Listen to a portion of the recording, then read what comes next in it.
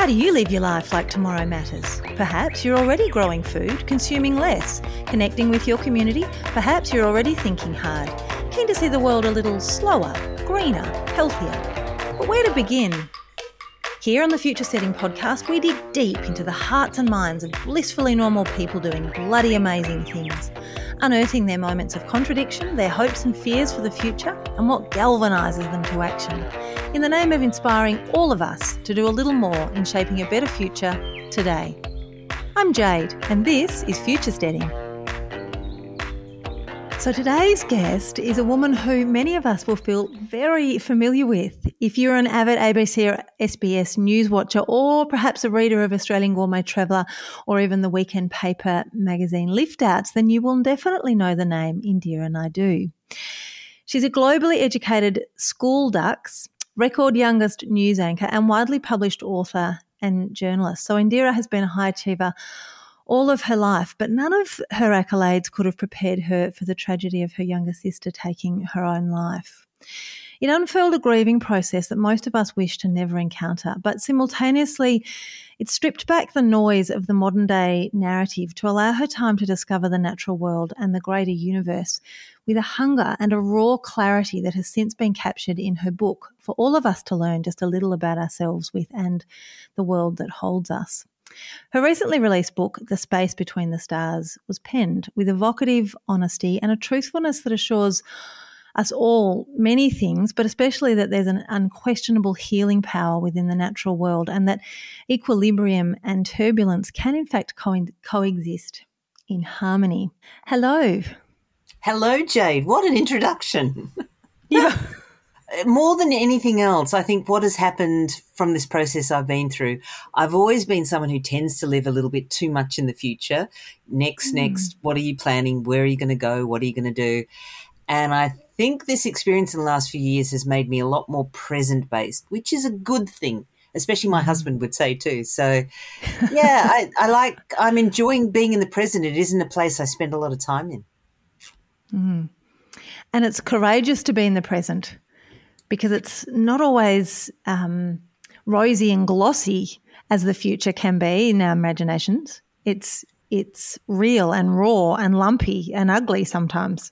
Yeah, you're right. But it also takes a lot of the pressure off not living in the future, because in the future you're always having to make plans and make it stimulating and exciting. And when you live in the now, you can just rest and just relax and go, it's fine. You don't have to make any plan. It's just what it is right now. So I actually find it very calming. Mm. And do you think that's a result of a vibrantly lived life, or do you think that that's a result of the circumstances over the last couple of years? Living the now, definitely, it is a way that I think your body and your mind reacts to grief. It just shuts you down. It just stops you in your tracks. And I guess that means now is where you spend a lot of time, because you find it hard to focus on the future, which step in which direction to take. And the past can be a bit too painful, especially when you've lost a loved one. You don't want to go back there because that was when you had them. So in a way, the now is quite comforting, because it's not muddied by anything. It's not muddied by the past, and it's not muddied by the expectation, I guess, of the future. Mm. So your book is breathtaking, and I'll admit, before I opened the pages, I was a little bit daunted by what I would face, because I know the reason for the creation of the book, and I wasn't quite sure how you would navigate that to become a book that captured imagination and tapped into, the greater healing power of nature, without it constantly being shadowed by this level of trauma. But you did. You've captured that balance beautifully. And in fact, one way I wondered whether this was done intentionally, but you share a factual story and then you provide insight into your, what I can only assume is your internal monologue via the use of italics. And it has this effect of incredible intimacy. It feels sometimes a little bit contradictory in that you make one statement, which is the fact, and then you contradict it with your internal thought. And it feels really brave, but it also feels really intimate. Was that an intentional design? It tends to be, I think, how I do write, actually, because the journalist in me wants to grapple with the fact, what I think is the reality, what I'm seeing, what I'm hearing. And then writing this book, because it was going to be splitting myself into a couple of people. There was going to be the devastated sister, there was going to be the writer, and then there was going to be someone who had the big perspective that hosting a national radio show during a pandemic with 1 million people every night who are really gripped and agonized by loss and isolation. So I had these different perspectives over the last few years as well.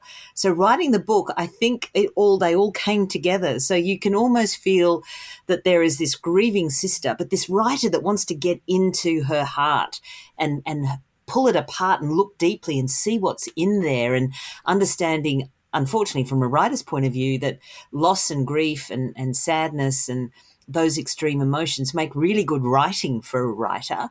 And so even though it's really painful for the sister, the writer is almost relishing it, because you know that you're never going to maybe have the situation of such extremity, and actually being the writer in that body.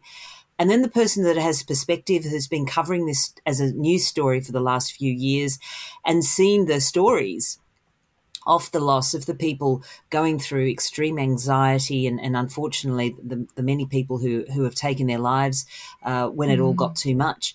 That perspective also sat there as well. So it's interesting you say that, but I was sort of tossing between these three perspectives all the way through the book. And the outcome is beautiful because it does feel intimate. Yeah, I think when one of the things with grief, and if you are prepared to go there and sit with it, which a lot of people aren't because they think it's going to be so dark and so confronting, and it was for me, there's no doubt about that. But if you're prepared to sit with it, which is probably close to what monks do when they go into deep contemplation, when they go into some of those very dark parts of them, and the illumination comes. And what I discovered is, I said to my grief counsellor, I had no idea that the answers to every question I was asking would already be within me. I didn't get it from anywhere else. It was always inside me. And I had to go through the darkness, though. I had to pull apart all that sediment and dig deep down. And I did. I found the light and I found the hope, and that was not where I was expecting to find it. And of course, being with nature was one of the ways that I cracked open that sediment to get to the heart of me. But that was the miracle, I think, of the whole experience, was that the answers always were within me if I was prepared to just sit with that uncomfortableness.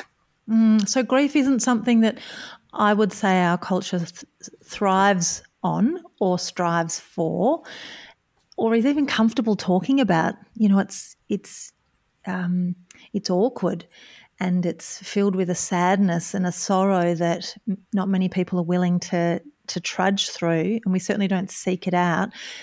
But in fact, I've interviewed a couple of people who have said grief is part of, well, it's such a massive part of the entire process of all of us accepting that there is this journey that every living thing must go through, and made more difficult, I understand, when it's circumstances that don't feel like they've followed the natural course of life. But, of course, it's not possible for all of us to live forever and every living thing to live forever. And in fact, that beautiful cyclical journey, or that natural process of things coming to an end, is actually so important in our world. And actually there would be benefit from all of us finding acceptance in that. And you've just said that if you're really comfortable to sit right in the murky sediment of it, it actually can show you things that you didn't realise you had in you. I wouldn't have told you before this happened to me that there was any way for me to feel closer to my sister. And I certainly wouldn't have thought I could feel closer to her in death. because death is meant to be something that separates you from people and makes them further away from you. That's not been my experience at all. I feel closer to my sister now than I did when she was alive. I feel more in love with her. I don't focus, as we can with relationships with the living, you focus on all the frustrations and the things that annoy you when they let you down or when it doesn't work out. And it's when they're human and fallible. Yeah. And in death, you're so forgiving. You only think of the wonderful things and celebrate the joyous parts of the people that you love. And I don't think I understood that. This was my biggest death I've ever had in my life. And so I've never had to confront that idea that, just acceptance is such an important part of when we're with people, when we're all alive, but we don't do it very well. But in death, there is nothing else.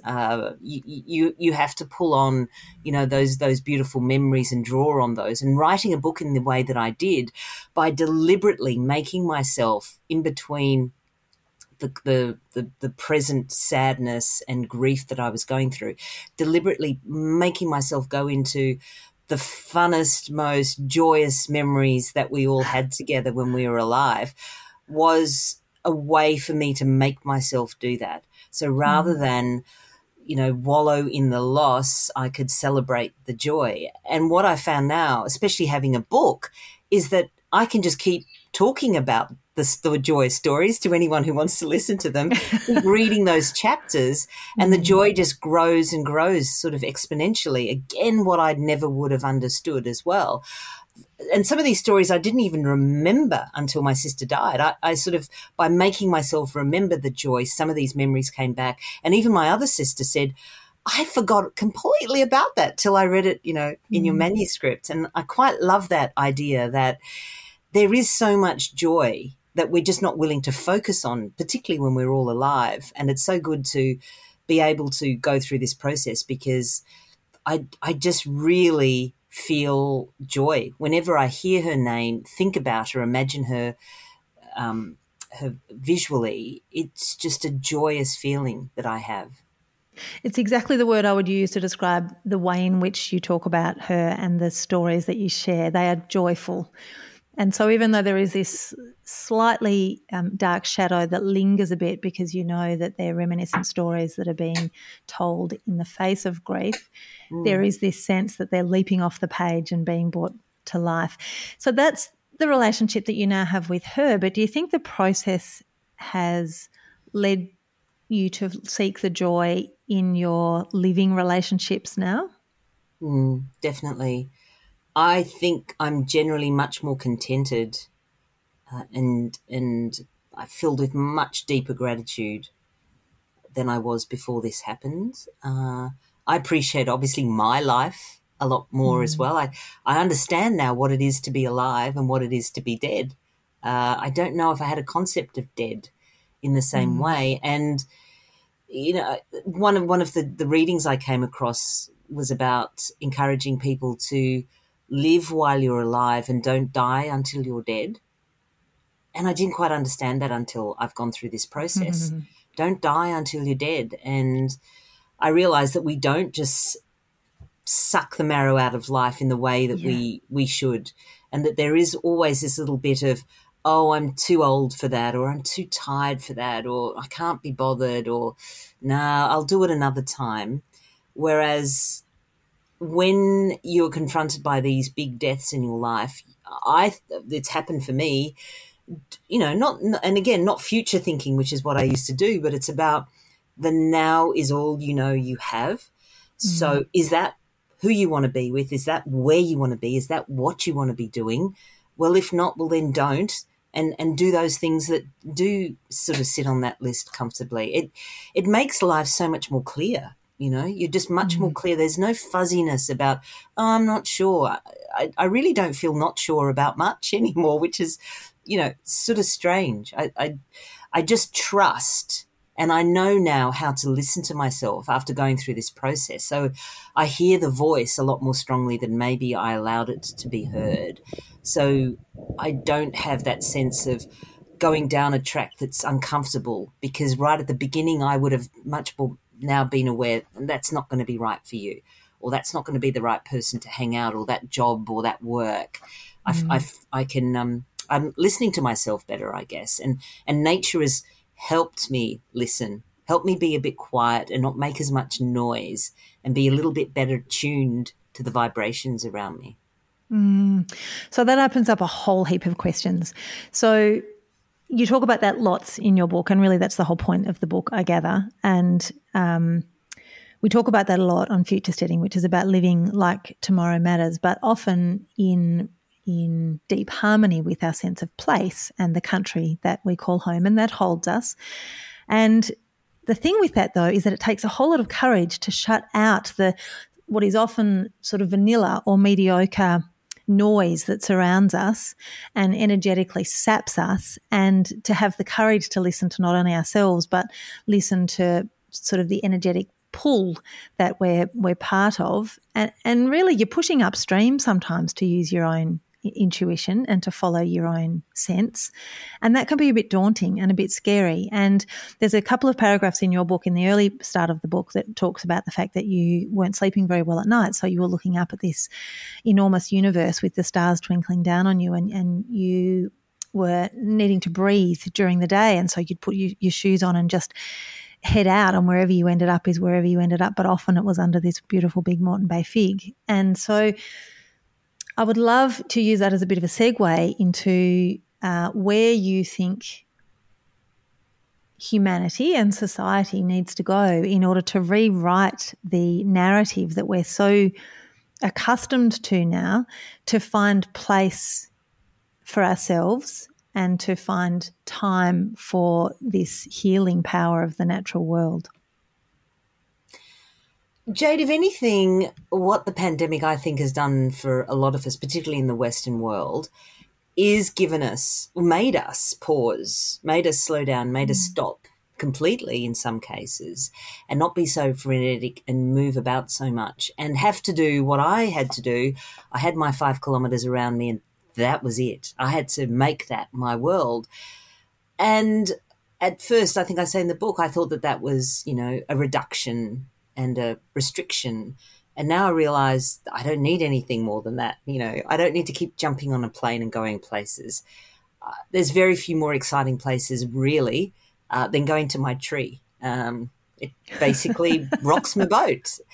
I wouldn't have probably understood that. I would have thought, who's going to say no to hanging out in New York or going off to some exotic beach before I had that experience. And the slowing down is a really important part of that connection with nature. And part of the reason we've got ourselves in the problem that we have, the destruction that we're causing the planet, is because we're so frenetic that we can't really see the effects of what we've done in real time.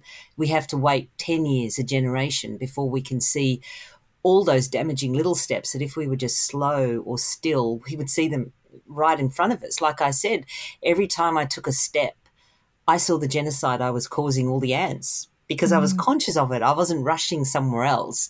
I was watching each one of my footfalls, and every one of those creatures had a life as important as my life. And by being still, I realized I wasn't separate from nature. I was part of nature. I mean, the tree is made up of exactly everything I'm made up of, the oxygen and the carbon and the nitrogen. And its branches are my limbs, its sap is my blood, its bark is my skin. I just saw us as one in a way that before, even when I, had an understanding of nature, and I'm very passionate about the importance of nature, I didn't see that oneness so clearly, and the way that where my skin ended and the bark began, I don't see that anymore with my tree. And I certainly don't have that human ego about what's more important, me or the tree. Of course, me, the way we look at it. Now, the tree is, much more important than me. I mean, it helps many more people than I help. It has been caring and looking after people longer than I'm going to be around, for insects and birds and butterflies and ants and you name it, as well as anyone like me that takes comfort and solace under it. So it's much more important for me to keep the tree alive, really, almost, than to keep me alive. And so that in itself is the change we need in our perception of what nature is. If we understand that nature is there to love us, and how are we repaying this love? By destroying it. I mean, it just doesn't make sense. And you will not save what you do not love. So these relationships, as soon as the love comes, how can you possibly hurt anything that's natural, part of the natural world? And so I think that is the awareness that I think is shifting as we slow, as we become more still, and sadly as we see the extreme that our actions are causing in a natural world, whether it's floods or bushfires or whatever. I think we'll start asking more of those questions. I think we all innately already know it. And when people read some of those stories in my book about how we fell in love with puddles as kids and feathers, and we remember it, and the reason it gives us joy is because we miss doing that. We had a lot of fun. And I think we'd love primal. I know, and I think we'd all still love to do it now, really. Why not fly a kite? Who wants to sit in an office? Really? No one grows up and goes, I want to sit in an air-conditioned office under fluorescent lights. I mean, no one has that aspiration. But that's how we all end up. 24/7. Yeah. So I think that first it is to make friends again, and I think we've just lost the friendship connection with nature, and just to remind ourselves that it's there to heal us, to help us. It was designed for that, and we are part of it. We're not separate. And once that connection comes, the love will flow, and you can only care for what you love. So I'm very conscious that the pandemic is actually going to have some very positive impacts. Let's hope. Let's hope you are right. And so does that give you a sense of hope? Absolutely. Yeah. Just to see the way people have been responding to the book, I think it gives me that confidence. I would never have thought that people from all over different walks of life, would be so moved by a tree. Dozens of people have already physically come to visit my tree.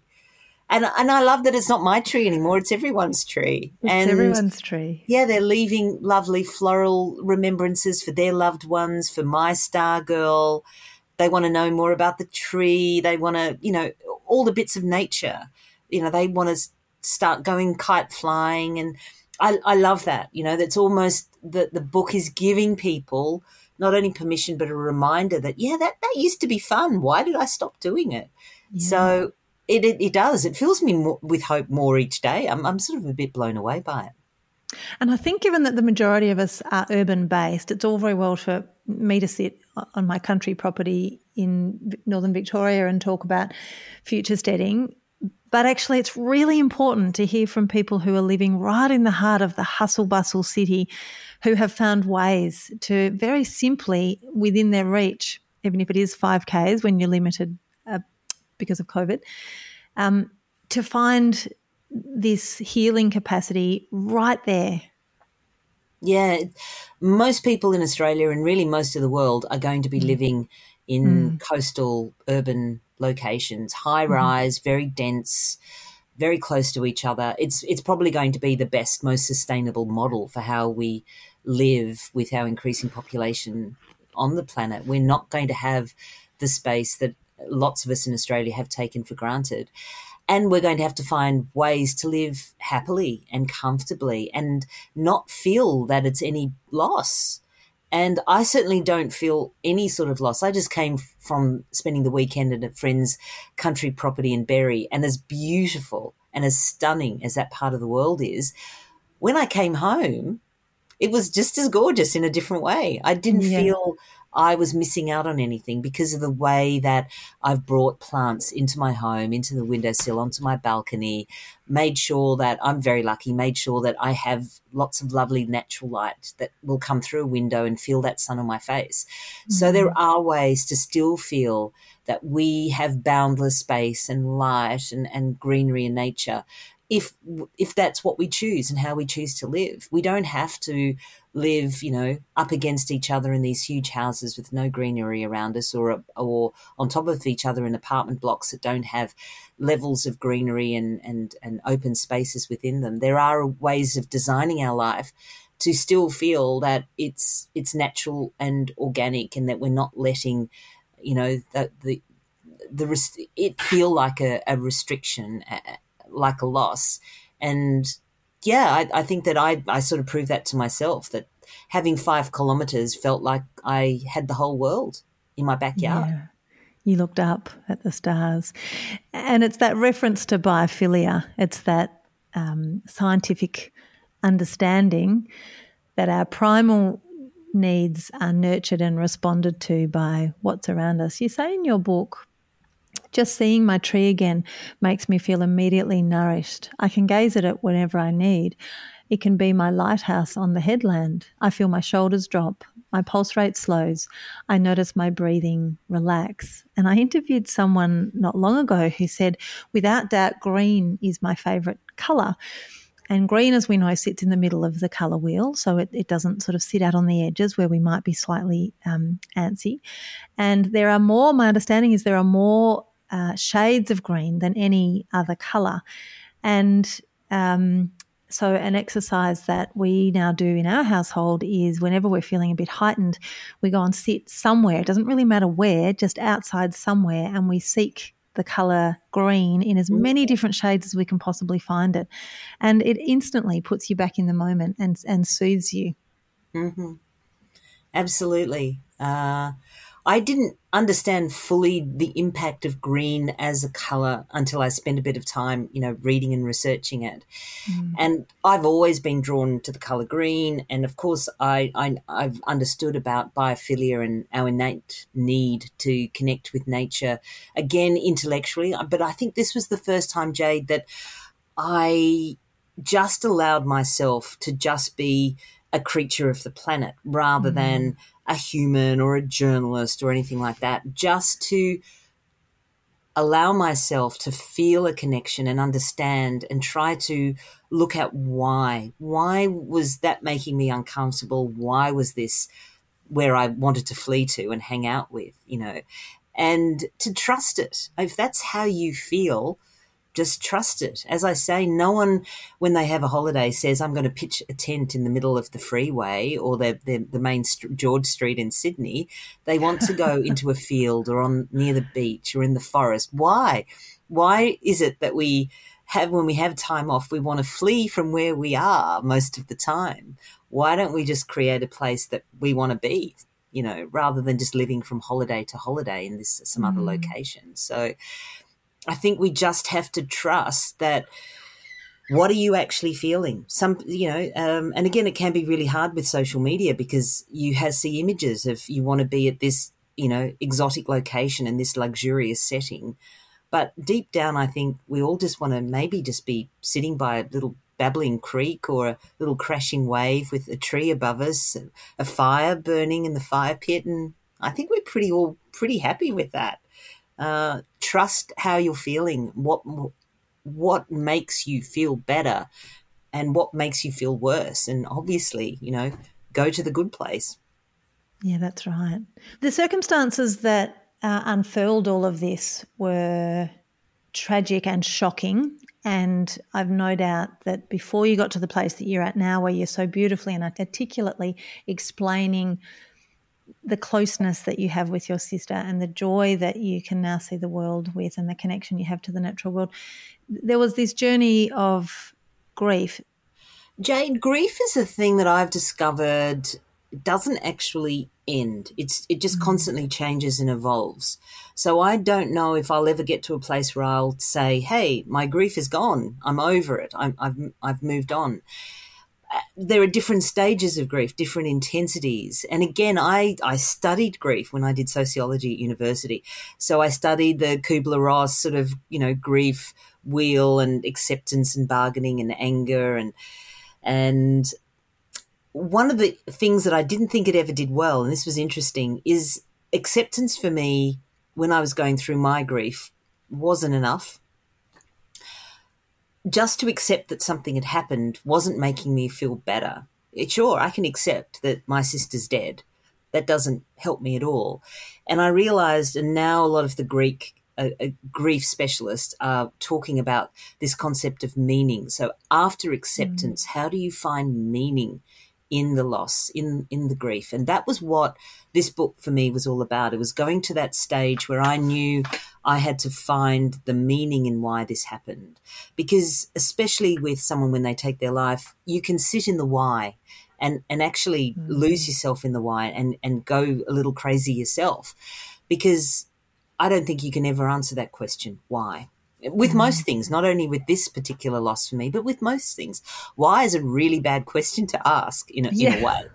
It's like, it's happened, it's done, move on, okay?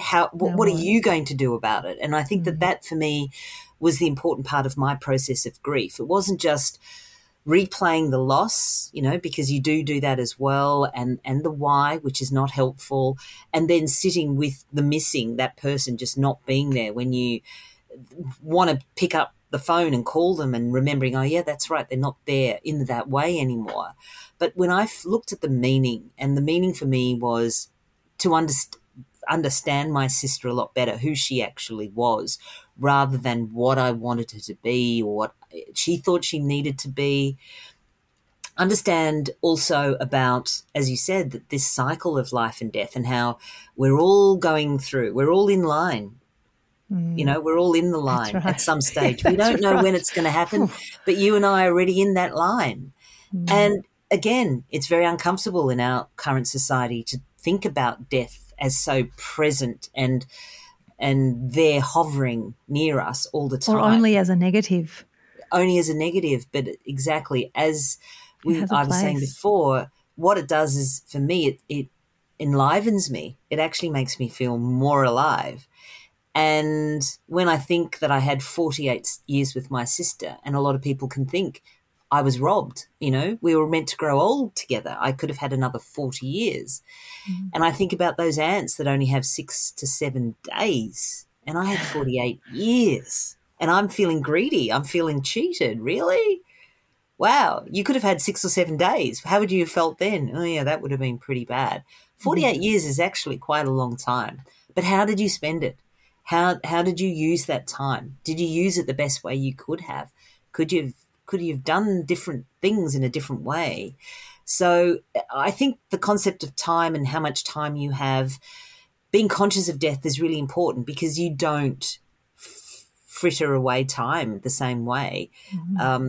Every moment with everyone is so much more important to me now. And, even this time, you and I, this is the first time we're ever meeting. We may not meet again, I'm not sure. But right now in this moment, this is where I choose to be, and this is who I want to be with. I'm not thinking about the next, the way maybe I would have in the past. So it's an active decision. Yeah. It's gratitude, and it's life is not a gift that everyone gets. I think I've always thought about what life is to just learn as much as you can. Like, I'm a really obsessive learner. I'm very curious, and so that hasn't changed. I think that was always what I thought life was about, and that's what I still think life is about: just learning as much as you can, and. Yeah, and the joy that comes from that, of knowing stuff and learning and experiencing as well. But I think what has changed is the things that I want to learn are quite different in a way. I've always been interested in going internally and finding all the seeing how much you already know, how much is already in your DNA that's there just to reveal itself, rather than finding external ways of knowing. And I think I'm more conscious of that, is that most of it's already in me. I just have to unlock it. Yeah. Have you had to unlearn anything throughout this process? I'm not very good, as I explained in the book, of being someone who doesn't know, who's not leading, who's not the big sister, that doesn't have the answers. I've had to unlearn all that.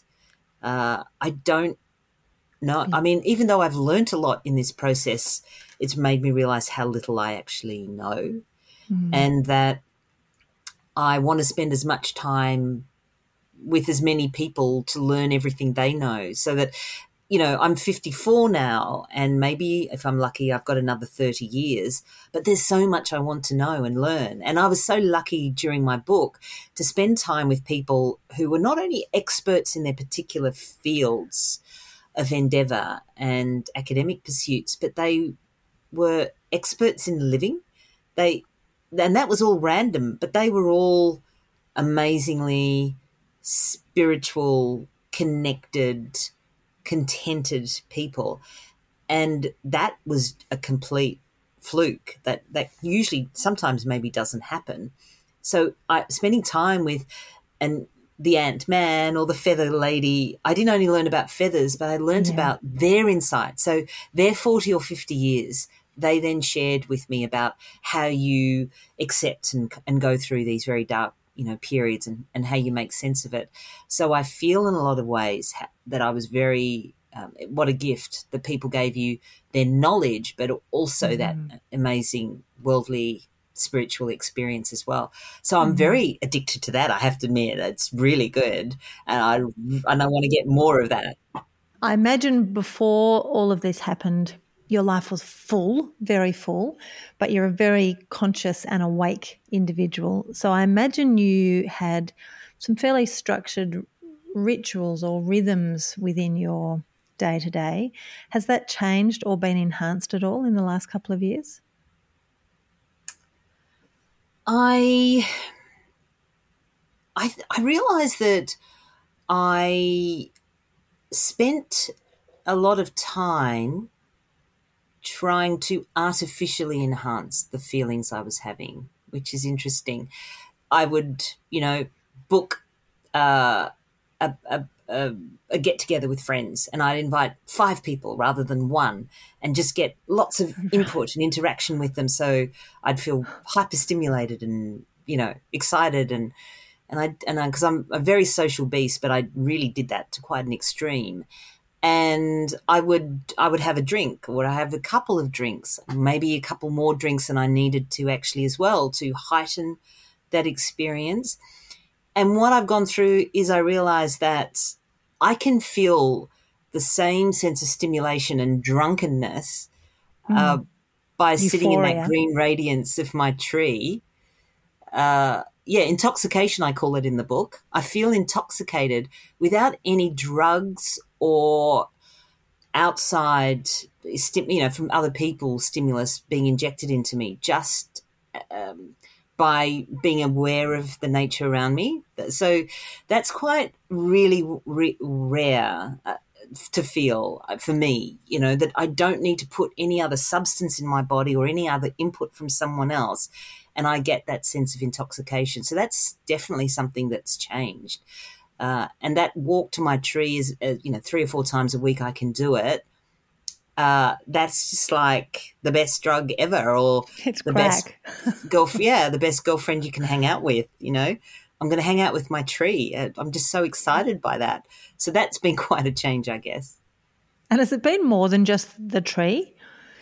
I mean, you talk about the stimulation that comes from feeling cool breeze in the afternoon coming off the ocean, or looking up at the stars and feeling so humbled and insignificant by it, and, genuinely seeking small, tiny changes in blooming flowers or whatever it might be. I was watching a dog the other day, and he was sitting at the cafe under his owner's chair, and a breeze would pick up. A breeze that I'd never normally notice because I'd be talking or drinking or eating or something. And I noticed the breeze and how it moved through and how it went along the footpath and picked up a little bit of leaf and some other little bits of dust particles. And then it passed over the dog, and his little ear just crooked up and the hairs just moved ever so lightly. And it was just the most blissful thing. And I could feel that air through him. And I was a lot more conscious of it and seeing how he was enjoying what scents and sounds were coming on that little breeze. And those sorts of things, I don't know if I would have noticed to quite the same extent. And I say it centers around the tree because the tree is really almost the font of all knowing and knowledge. But then, yes, it gives me insight into all these other aspects of nature, that are around all the time as well. But there is something very special about the force of the tree itself where, yeah, I am drawn to it probably more than in any other bits of nature. And so a day where I don't see it or I'm not in its presence, I really notice it. I really feel it. Wow, it feeds you, it nourishes you, fills your Mm-hmm. cup. The Moreton Bay magnificence. So we live in a world where being awake is not frowned upon, but the preference of the system is for us to be the almighty vanilla. How do we wake ourselves up without going through tragic circumstances? How do we get the next generation to be awake and to be conscious, not sucked into the endless lure of screens and belonging and conforming? It's hard. It is really hard, and I've got so many luxuries. Even the luxury of doing what I've been able to do, even within my terrible loss and my grief, I still had a full-time job. I still have a comfortable home. I live in a very comfortable part of the world. So for me to explore these things came a little bit more easily. There wasn't a lot of risk involved there and loss, financial or whatever, or time, the way it would be for someone who's, so overscheduled and jobs and 3 kids and all of that sort of stuff. So I get how difficult it is. It is baby steps. It is baby steps. It might just start with a little cactus in a little pot on your windowsill. That's it. If that's all you can bring into your world, it can really open up a crack of light that can come through. And watching how it grows and how the new shoot comes and, watering it every couple of days, watching how the sun jumps off it, that, just to be present with that and to see how you're keeping this living thing alive in an environment you may think, there's nothing can grow here, I think that's what it is. It's how it started with me, with my balcony plants, seeing amongst all this concrete that I could keep green things alive and they could be nourishing and beautiful and then attract other insects and creatures to them, So it's about, don't think, a lot of people think too big too soon, let's pack up the house and jump in a caravan and travel around Australia for 3 years. Most of us just can't do that immediately. But think of those little things, the next time you walk down the footpath, look down and pick up that little feather, and stop and feel it, blow on it and see how it moves and feel the featheriness of it and smell it and stroke it against your cheek.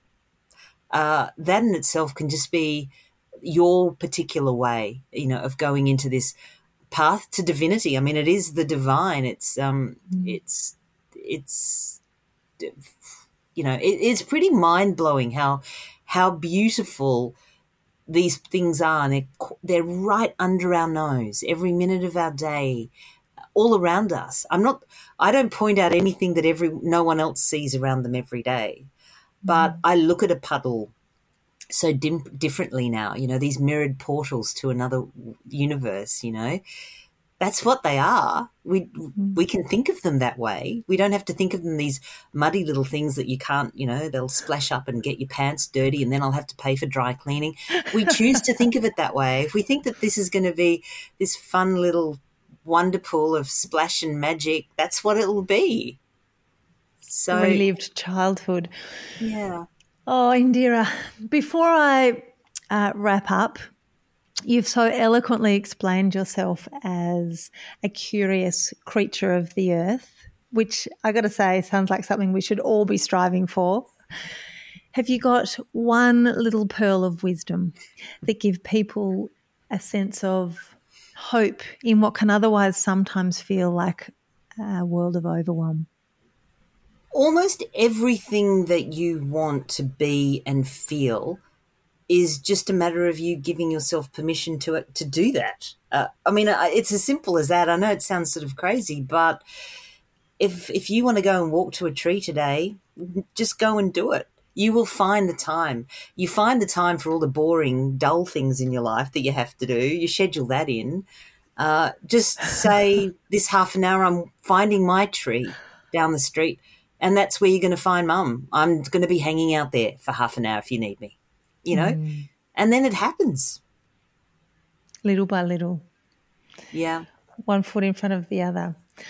I wish the book all the very best. It is a beautiful read. So for anyone, I'll pop it in the notes below because I am 3/4 of the way through it now and I've loved every single page. I've even read it while I've been sitting at the side of the soccer pitch watching my kids play soccer. Thank you. That's pretty telling. So that's a wrap of episode 1 for season 5. I'm sorry it has taken me so darn long to get this back into your ears. Primarily I've been busy with a book tour for the Future Steading book and getting our very first berry U-pick harvest season underway here at Black Barn Farm. Nevertheless, we are back on deck. We have got 15 episodes almost all recorded, but certainly ready to come to you and your ears wherever you are over the next 6 months. They'll come out at this point, I'm thinking they will come out every fortnight. Next week, we are going to bring you a conversation with a gorgeous lady by the name of Courtney, who runs Woodstock Flour, and she is really a bit of a driving force behind revolutionising what a localised grain food system can look like. He's quite a gem. Till then, have a beautiful week. Go gently,